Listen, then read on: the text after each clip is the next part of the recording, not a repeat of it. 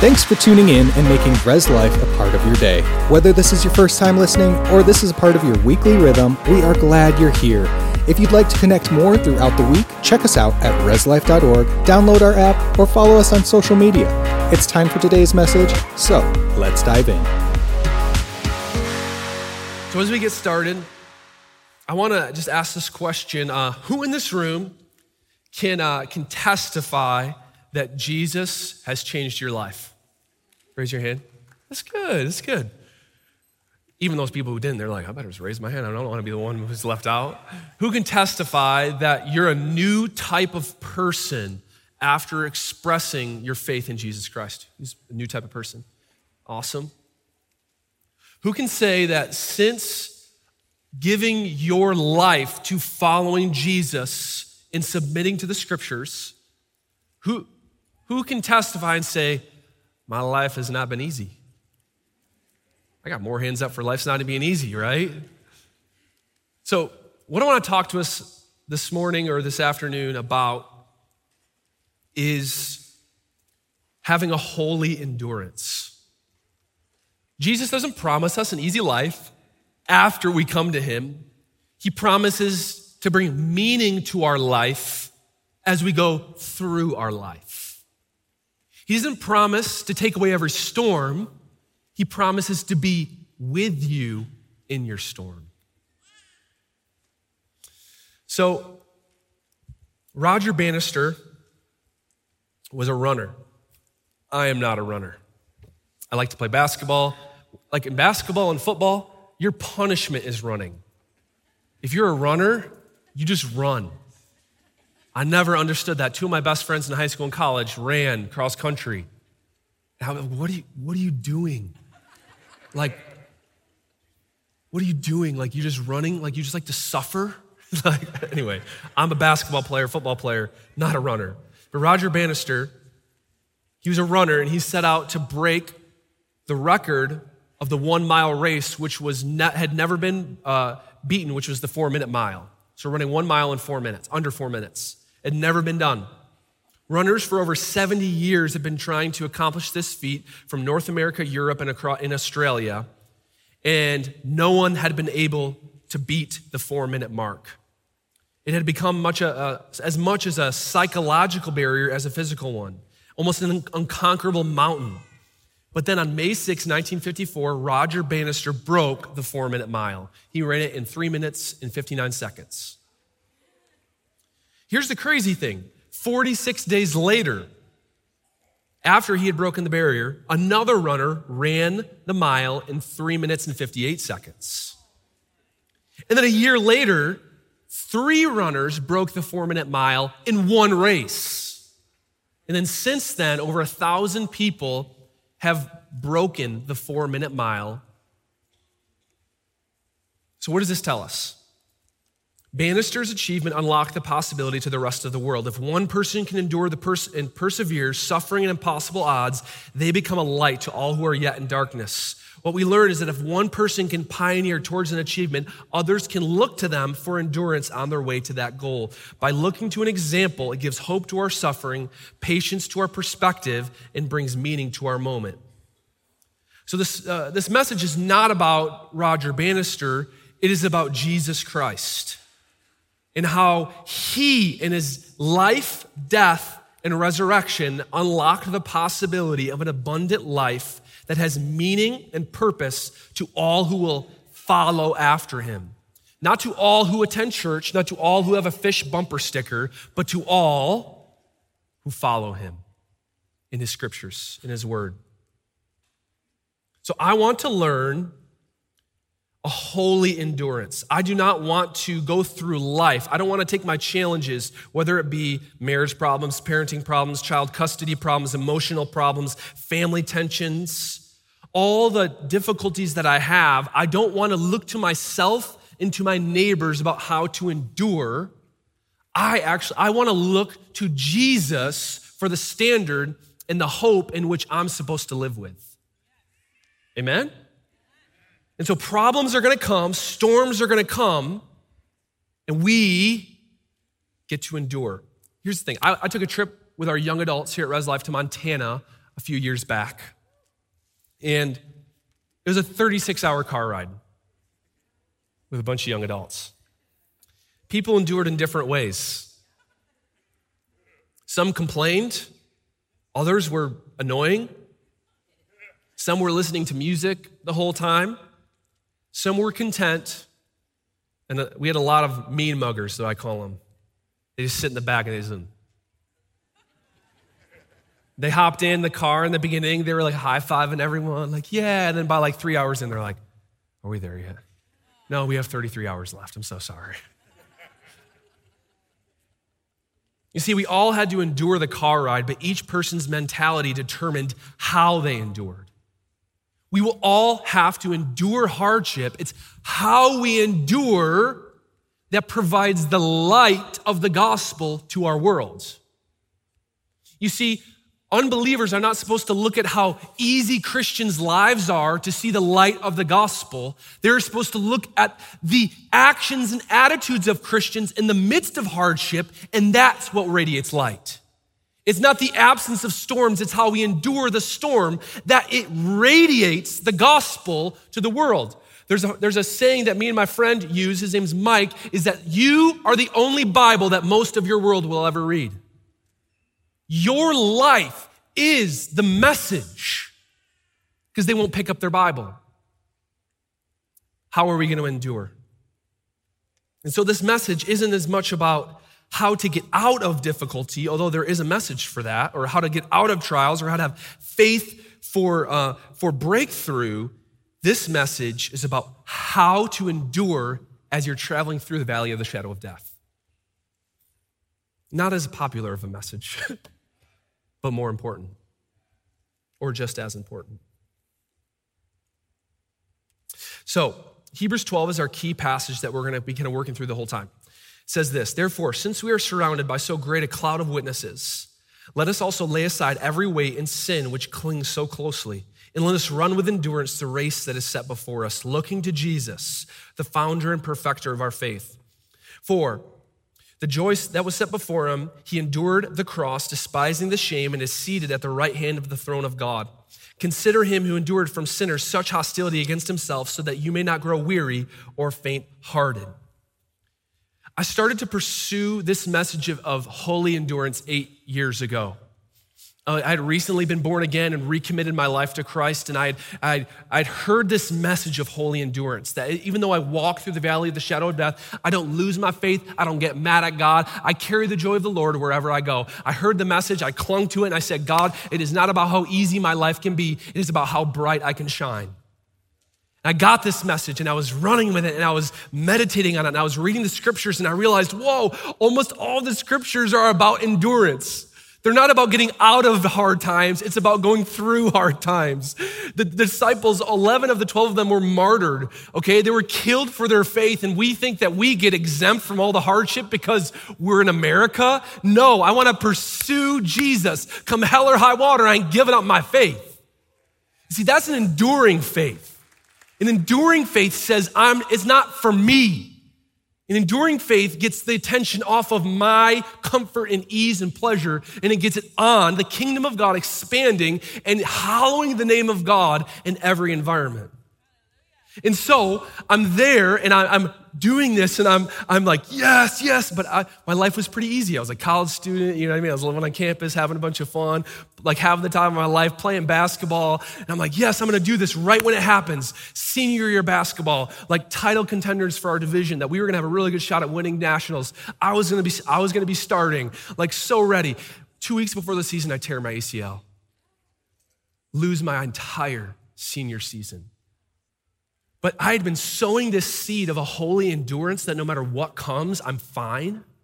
Because that's not the highlight of my day, that as soon as it happened, I'm like, God, this is gonna be such an amazing experience that either you're gonna heal me, and if you don't heal me, I am shining bright for my teammates. I am gonna pray for people everywhere. And I'm not embellishing this. My heart was like, God, you are gonna use this to speak louder than a national championship ever could. I ain't quitting on my team. I ain't feeling sorry for myself. I am using this to proclaim the name of Jesus louder than I ever could before when I was healthy.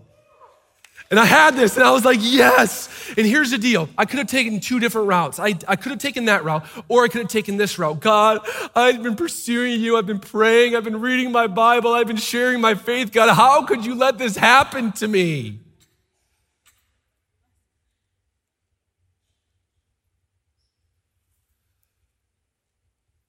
That's what my flesh was saying. But there's something inside of me that knew that was a false way. That God, I wasn't entitled to anything. The only thing I'm entitled to is what the Lord has given me. And I'll take every piece, every broken piece that God allows me to have, and I'm gonna use it for the glory of his kingdom. And this is the message of the gospel, is that I'm not entitled to anything, but to bring him fame, him honor, even if it costs me everything. So this message of holy endurance is something that I've been moving in and attempting to live in by the grace of God for the last 8 years of my life. So here's the things we learn from Hebrews 12. First thing is get some holy heroes.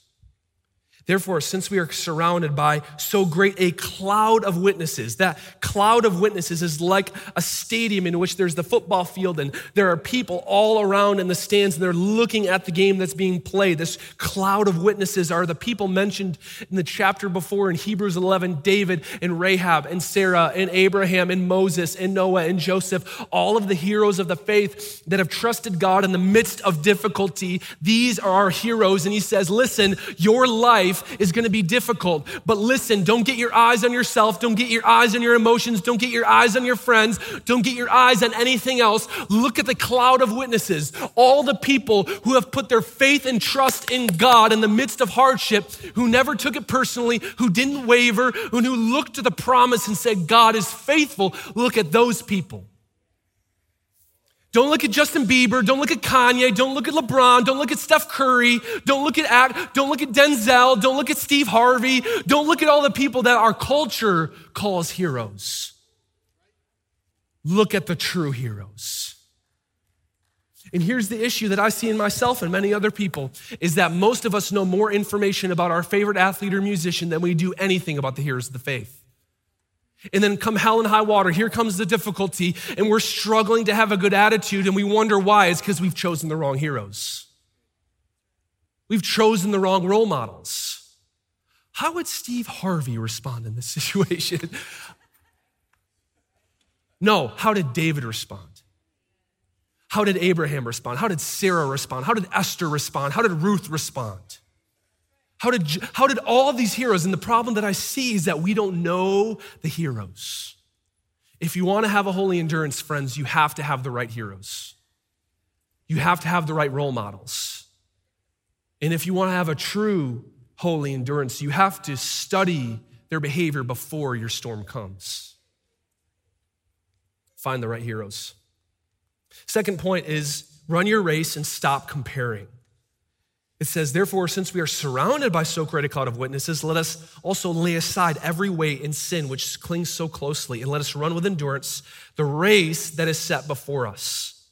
The race that is set before us. Our life is compared to a race that we are running, and we're supposed to run with endurance. And we're supposed to not run our neighbor's race or our sister's race or our auntie's race or anyone's race. We are supposed to run our race that is set before us.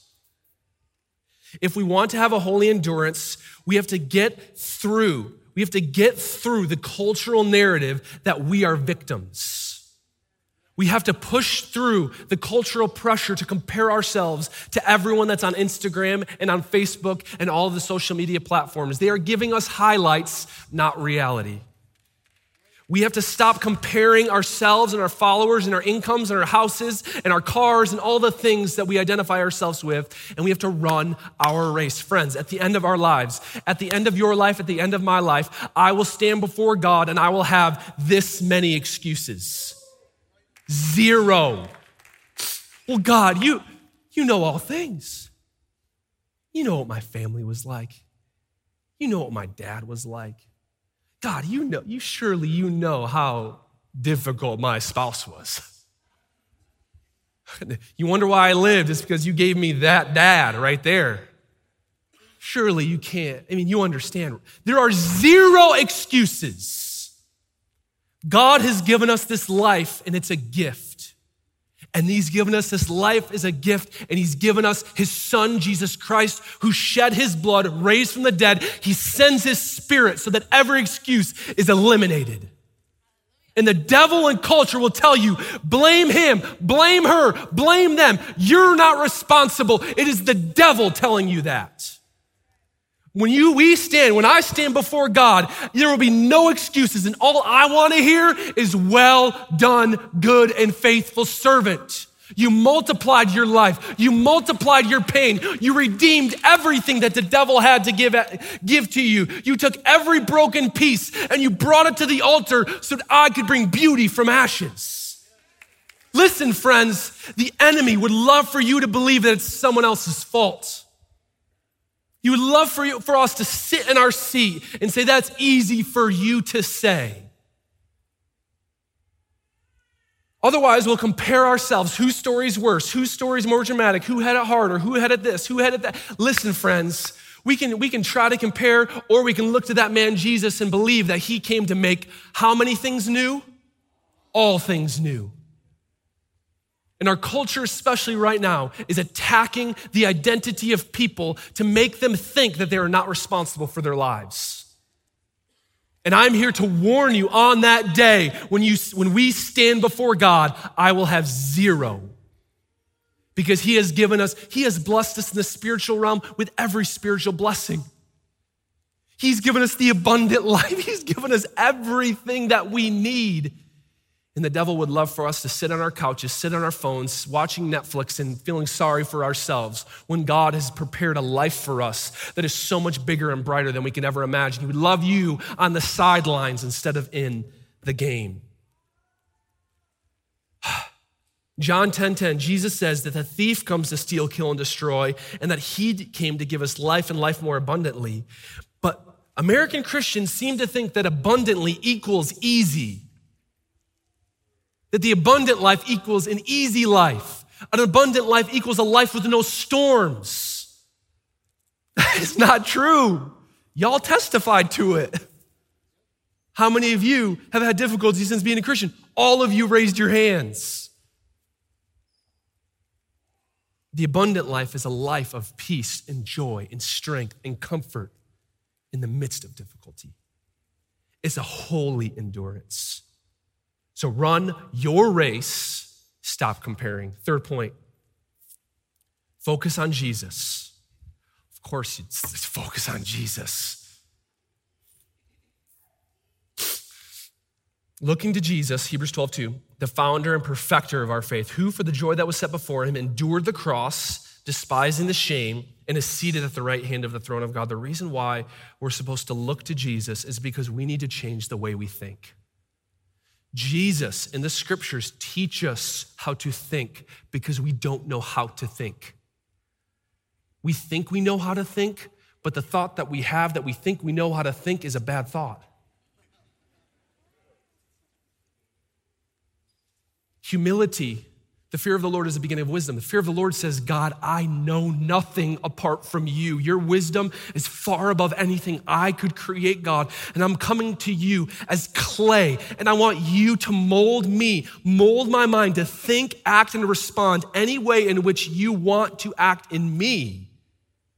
And I assume that any thought that I have that brings me away from you is a toxic, demonic, evil, carnal thought, and I want nothing to do with it. I'm coming to you, Jesus, to renew my mind. I'm coming to the scriptures to change the way I think so that I can have a holy endurance that shines the light of the gospel in any situation.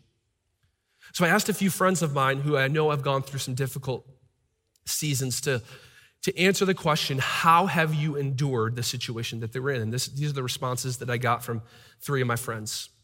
One of my friends was going through a really, really terrible divorce, battling in the courts through child custody. And I asked him, how did you endure this process? He says this, I chose to die to myself, trust God, and keep my focus on Jesus. My battle is not with my ex-wife, even though that was the worst season of my life and it still continues to be very difficult.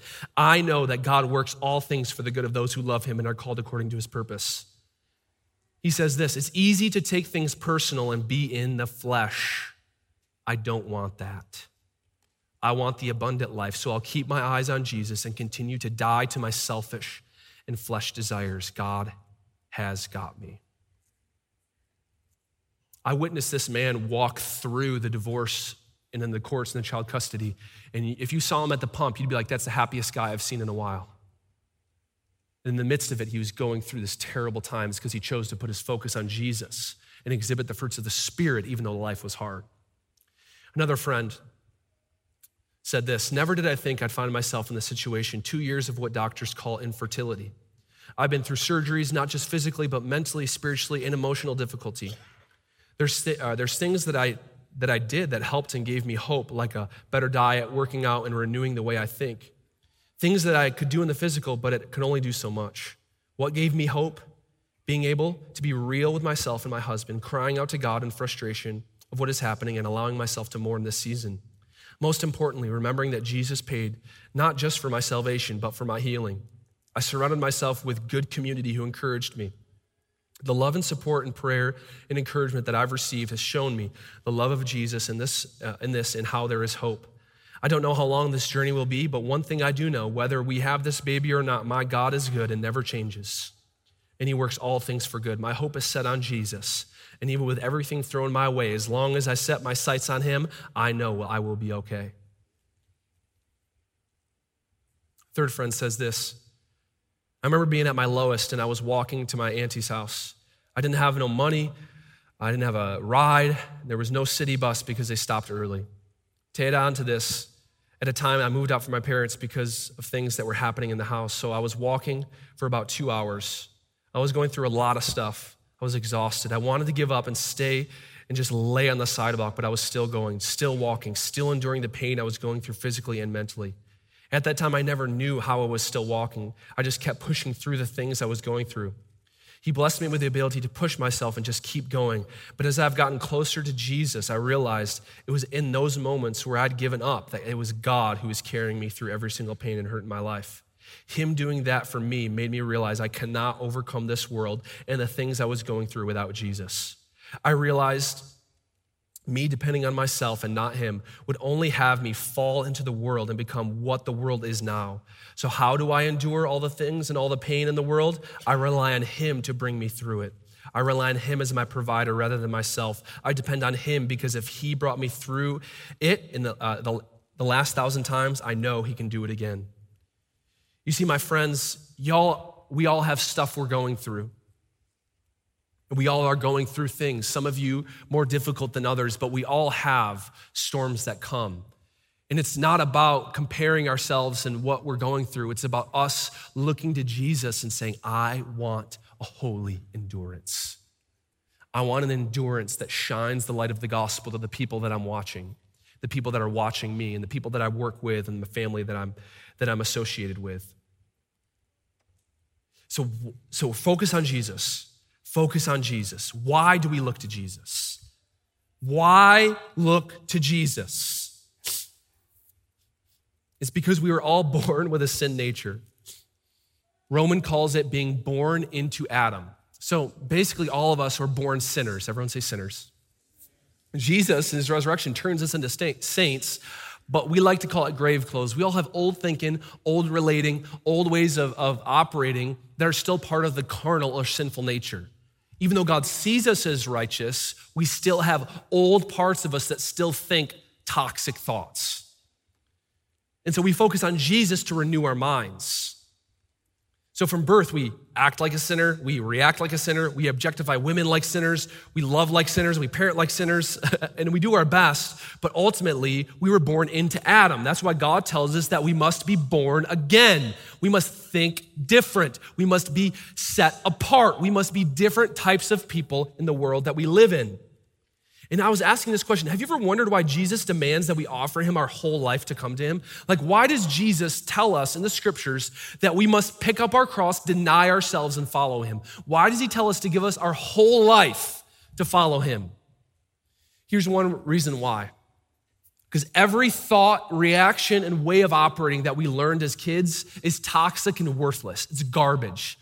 The way that you learned how to treat women, the way that you learned how to relate to your parents, the way that you learned to treat your siblings, the way that you learned to treat your boss, everything that we learned was carnal. And it says this in Proverbs, there's a way that seems right to a man, but in the end it leads to destruction. And so we must come to God like a child. It says, if you want to see the kingdom of heaven, you must become like one of these. You must become like a child. So why do we come to Jesus and we lay everything behind us? Because everything behind us is what's killing us. Everything behind us is what's destroying our relationships and destroying the things in our lives because we're operating outside of the will of God. So we come to Christ and we come to his scriptures because they renew our mind and they change the way that we think so we can have a holy endurance. So we can endure the storms, not like our neighbors who are unsaved, but we endure our trials and hardships like Christians. We don't take it personal. So fourth point that I want to get through. So third point is focus on Jesus. The last point is consider what Jesus went through. It says this in Hebrews 12, verse 3. Consider him who endured from sinners such hostility against himself, so that you may not grow weary or faint-hearted. So the way that we do not grow weary or faint-hearted is not to try really hard, beat ourselves up for being depressed and anxious. It's not listen to worship songs. It's not to complain. The way that we avoid being weary and faint-hearted and discouraged is by considering him who endured from sinners such hostility against himself. So what does that mean? Focus on what Jesus endured on his way to the cross. Focus on it, consider it, ponder it, slow down and study it for yourself. What did Jesus actually go through? In Matthew chapter 4, it shows us that the devil tempts Jesus in the wilderness, and Jesus overcomes the temptation of pride. So the devil thought when he was tempting Jesus that humans always fall to pride. Humans are selfish, they're self-centered, they'll do anything for themselves. And so he attacks Jesus with an opportunity to indulge in pride.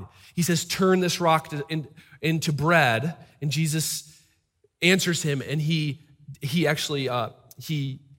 works through the temptation in the test that was before him. So the devil, this isn't blatantly in scripture, it's just how I play it out. The devil then goes and he says, if I can't get Jesus through pride, I'll get him through suffering. If I can't get humanity through their pride, I will close darkness around them so much until they fold and start blaming God and they'll shipwreck their faith. I'm gonna let them go for a little bit, accumulate some success, accumulate a nice little family. I'm gonna give them a little space, hold off demons, don't bother them. I'm setting them up. That's all about them. They think they're going to church and they think their relationship is all about God, and I'll show them. As soon as they think they're in this good space, we're gonna close in on the darkness and take everything from them. And then I'll show God that his children only love him for what he can do for them. This is what he thought of Jesus. This is what he thinks of us. That we can't take suffering, but we can take suffering. Not because we can, but because we have the Savior and the same God who endured the suffering who lives inside of us. Some of us are in this room and we feel hopeless. We feel like we can't make it. There's some who may even be suicidal, in deep depression, and they're gonna say, where's my hope, friends? Listen, Jesus is not far from the brokenhearted. The devil wants you to think that God's holding back from you because you're doing something wrong. Listen, friends, it's a simple mind shift. It's a simple mind change of your minds. And when we do, it's called faith, it's trusting God, and it's hope. We change the way that we think, and we go to the scriptures and we say, God, this is where I'm at, and I am not going to let the darkness close in. God, you are good, and you start worshiping God. What should we do in dark times of suffering? Don't take it personal. Worship. Don't take it personal. Remind the devil who your God is. I like to think about it this way. You get a chair, you need to do this. I've done this before. I've gone through a hard time emotionally, whatever the time is. You grab a chair, it's an empty chair, right?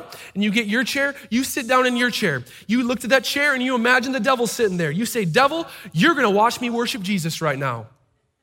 You say, devil, you sit there, you put a little seatbelt on them like the kids at the table. You know, I got 2 kids, you strap them in. You say, you're not going anywhere, devil. You are gonna watch me worship God, and I am gonna glorify God in the midst of my suffering.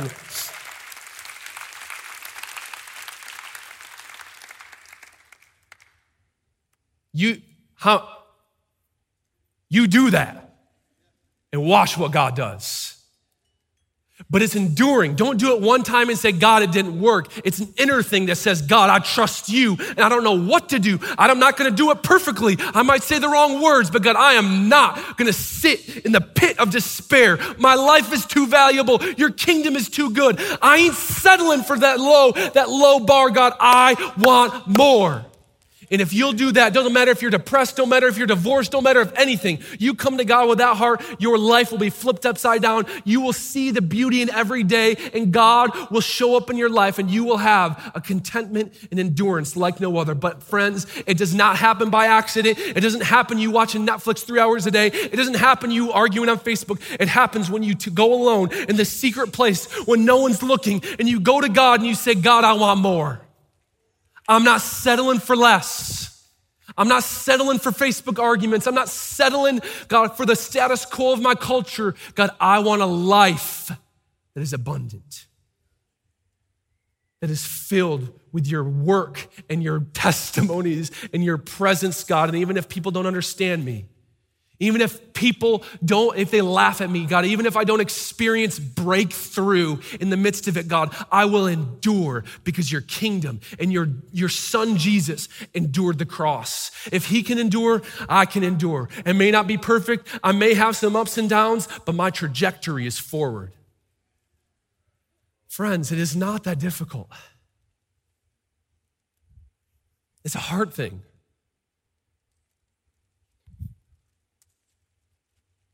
So he thinks that we're all about ourselves. Consider what he went through.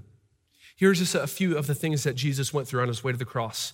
He was mocked, cursed, beaten, publicly stripped naked, disrespected, spit on. Like God himself sat there while a Roman soldier spit in his face and mocked him. And he didn't retaliate in sin. He's wrongfully accused. His 12 closest friends betrayed him and abandoned him. He was gossiped about, tortured, executed. You sense this, all the powers of darkness closing in on Jesus. In the last days he was on earth and intensified each hour that passed. All of these things closing in on him. While Jesus had only done good, he healed the blind, he fed the multitudes, he cleansed the lepers, he forgave sin of the woman caught in adultery. He delivers demonically oppressed people. He's only ever done good, and yet all this bad is happening to Jesus. And he never reached his breaking point. He never responded in kind. He never lost hope in humanity. He's on the cross. Everyone's abandoned him. He has been stripped naked, all embarrassed in the middle of 2 criminals hanging on the cross. And he has all power, all authority. He's the creator of the universe. He created all of the people that were there. He is the source of life, and yet he's misunderstood. He's hanging on the cross. I know how y'all would have responded. If you had the authority to call down 72,000 angels, like the scriptures teach that he could, you'd have been like, angels, sick them. Y'all would have been like, no, man, you've been like, God, I can handle the beating. If that dude spits in my face one more time, God, I'm sending Gabriel down with that sword, baby. He's going down. We're going to show him what we're made of. That's what y'all would have done. Jesus doesn't do that, though. How did he endure? For the joy set before him. You see, his perspective was not on what was happening to him. His perspective was on what God was doing through him. Sometimes we get so focused on what's happening to us, we forget what God's trying to do through us. Now, God is the giver of all good things. James talks about every good and perfect gift comes from the Heavenly Father. Every good and perfect gift. But we take that as when bad stuff's happening, we get mad at God. Why would we ever get mad at God? If we trust him, we trust him, right? So all these things are coming in on him. And once again, it says, consider him who endured from sinners such hostility against himself so that you may not grow weary or faint heart. Jesus is hanging on the cross and he says this, Father, forgive them. They know not what they do.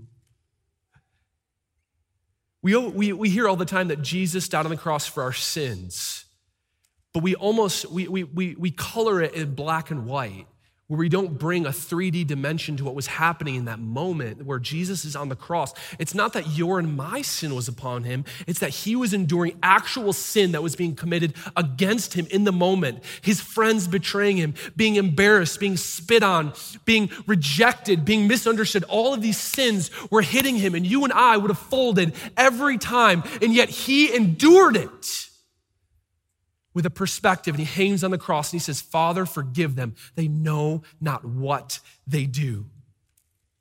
The darkness was closing in and he didn't fold. He didn't respond. I like to think about it this way. He broke the 4-minute mile. Adam gave us our original design. He gave you your thoughts. He gave you your responses. He gave you your reactions, but we look to Jesus for our new way. You guys, we have a new master. You're no longer the master of your life. Your master is that man, Jesus Christ, who said, Father, forgive them. They know not what they do. And if he did it, he sends his spirit to empower us to live just like it so that we would be the body of the body. So it means the way that he thinks we're supposed to respond. It means the way that he lived, we model and follow after. The darkness is closing in. And he says this in John 1:5, the light shines in the darkness, and the darkness has not overcome it. No matter what darkness we are going through, the light of the gospel always shines through. But the scriptures teaches that if your eye is single, your whole body will be flooded with light. But if your eye is double, how great is the darkness that is within you? That means that if your focus is on yourself and its focus is on me and your focus is how life is treating you, it says you are double-minded, not thinking about the things of God. You are thinking about the personal things and how it's affecting us. And God is saying, but if your eye is focused, your whole body will be flooded with light. Focus on Jesus. Consider what he's went through. And I know how we are. I know how I am. We're thinking, Jake, that's nice. You know, like Jesus could do that. He's God. I'm me. Listen, friends. Listen to this story in Acts 7. Stephen is a disciple of Christ, a Christian, and he's preaching the gospel to some religious leaders. And they end up rallying the troops. Then they ended up rallying everyone to stone and to kill Stephen. So Stephen is preaching the gospel. They decide to murder him. So he's sitting there in that little town, and people start gathering rocks, and they put him against the wall, and they start throwing rocks at him to kill him. And he's getting pelted by rocks, not for doing anything wrong, but for sharing the gospel, the good news of Jesus, the forgiveness of sin, and the supremacy of Jesus. And it says the heavens open up and he sees God, the Father, and he sees Jesus. And he looks up and then he says this, Father, forgive them. They know not what they do. Here's what I know. If we'll be obedient to Christ, put our attention and focus on him, if we'll consider what he went through, we'll be able to endure things we never thought we could. But if we do it on our own strength, if we take things personal and we think like the world, we will go through our life looking just like everyone else, which is not what we were intended for. We were intended for the abundant life. We were intended to live with endurance that glorifies God. Now, if we go through things, God is right there. He is close to the brokenhearted, but it doesn't mean that he wants to empower our weakness. He wants to give us strength to endure with a holy, godly endurance. that advances his kingdom. Would you guys bow your heads and close your eyes as we close?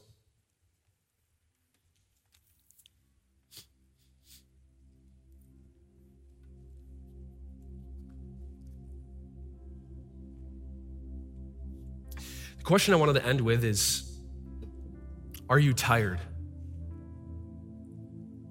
Not like tired because you stayed up late watching fireworks last night and you didn't get enough sleep. Like, are you tired?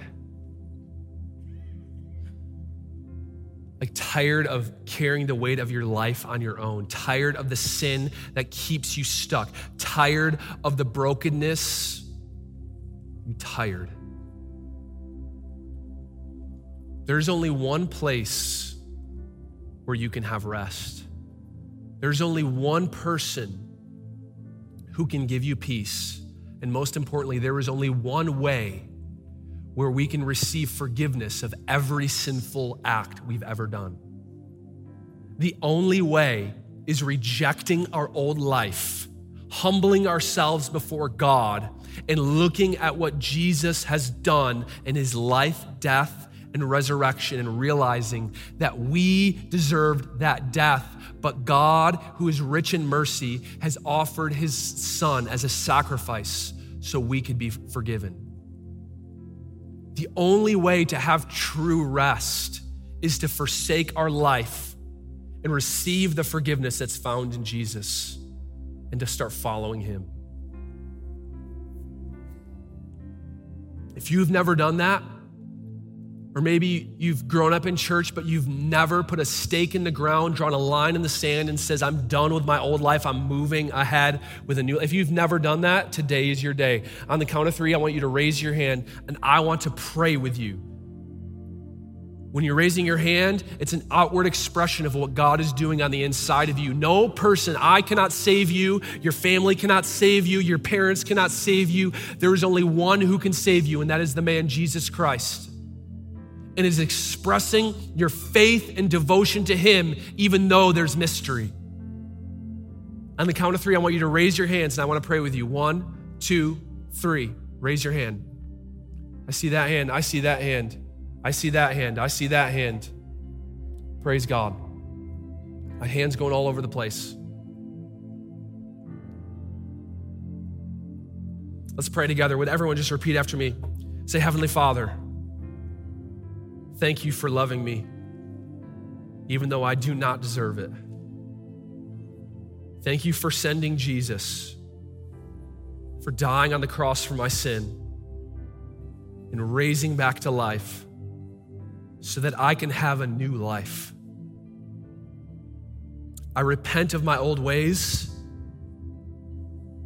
and I dedicate my life from this day forward to follow Jesus and his scriptures.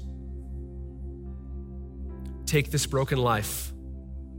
Do with it what you may. I trust you. In Jesus' name, amen. Thanks for listening. We hope you've been encouraged by this message. For more information, if you're in need of prayer or just want to connect with the community, go to reslife.org, follow us on social media, or email us anytime at reslife@reslife.org. We hope you have a blessed day, and we will see you again soon.